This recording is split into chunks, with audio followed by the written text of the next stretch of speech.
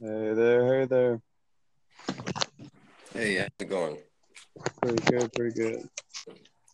Mystic, can you hear me? Yes, I can. All right. Ladies and gentlemen, this is the Artcast. I'm Guardian Reaper, your host, here with my co-host and a cast member, Mystic. All right, guys, we are going over base building and decent, at least decent, base building locations. This will help a lot of new players out. So, Mystic, why don't you start us off?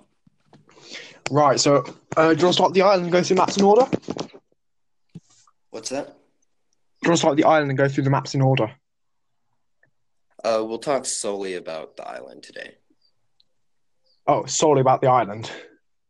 Yep, the majority of our viewers play only the Okay. island. Well, right. The starting spawn locations, I'd recommend S2, so South 2. And if you're more advanced and actually a better skilled player, and you're willing to go for a more dangerous area, I'd recommend North 2, and then making your way inland to the Hidden Lake. It's a very, very good area. It's got a lot of high-level easy tames because of ledges. So, I mean, first day, me and a friend, we tamed 2 beavers. Normally, only be looking to get about 60, 70 because of ledges. And we tamed a Therizinosaurus, like, before, what with slingshots. So, I think we did quite well there. So, it's actually a really, really easy spawn. And you have to learn the area and probably mark paths to the beach back because that's your main area. Also, if you're willing to make the journey, day 3 or 4 of setting up, you should have like a wooden base by then. You might want to head over to the Frozen Tooth. Just watch out for gigas, and then go and farm metal at the Frozen Tooth, farm obsidian there, farm crystal there. Or if you want to, you can make it over to Far's Peak. Both of these are giga spawn zones, though, so be careful. All right, Jake. Basically, when I first started playing the game and I was learning how to build things, I noticed that a lot of the island map was very uneven ground. So it was very difficult for me to build a base. And I kept misplacing the foundations and trying to build this base. But the walls would go up at an uneven rate. You know, one was slightly higher than the next. And by the time I got the ceiling up, I had gaps all over the place. So then I finally found how to utilize the pillars. Now, the pillars saved me from a lot of different things when I was building. Basically, I would put one pillar down, or however high I wanted to go. You know, I could put 3 or 4 high if I wanted it to be on stilts, depending on the ground. You know, if it's really uneven, you want to go pretty high if your base is going to be quite large.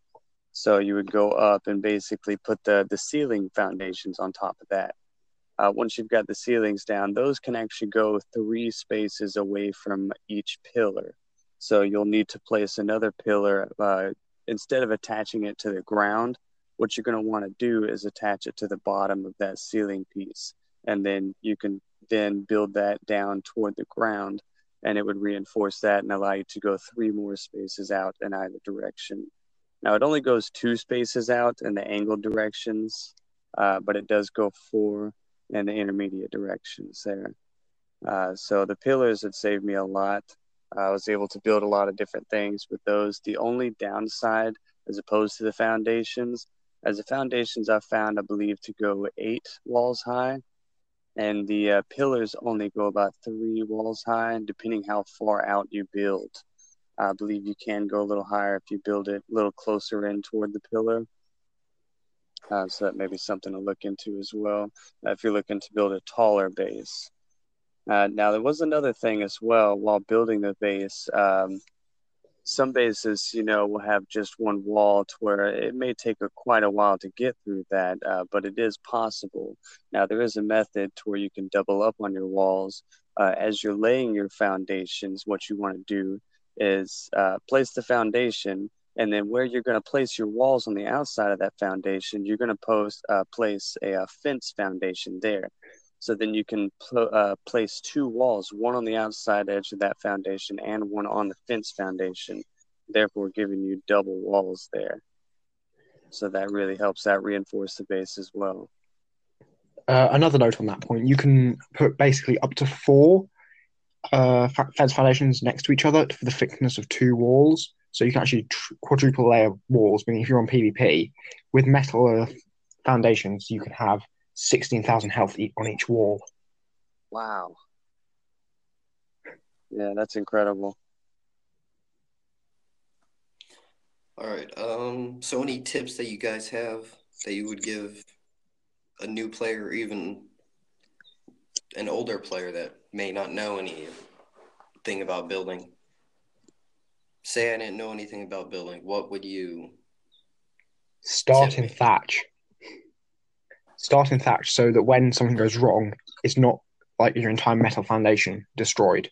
Start in thatch and then upgrade it to metal if you're going to use metal, or upgrade it to stone. But if everything's working in thatch, you can then replace foundations by basically building in where they were. It'll destroy them, and then you'll get you won't get any resources back. But if it's just thatch, it doesn't matter. And if you, let's say you misplace your foundation 5 meters to the left, that's not a metal foundation you're wasting. It's a thatch one. Okay, here's my thing for you, Mystic. I believe it was episode 2, maybe 3. We did a tips episode in that one as well, just in general. You said don't start with thatch, skip it, and go to wood and right away. Yeah, that is if that's if you've got a flat location. But like, let's say you're building a 40 by 40 base.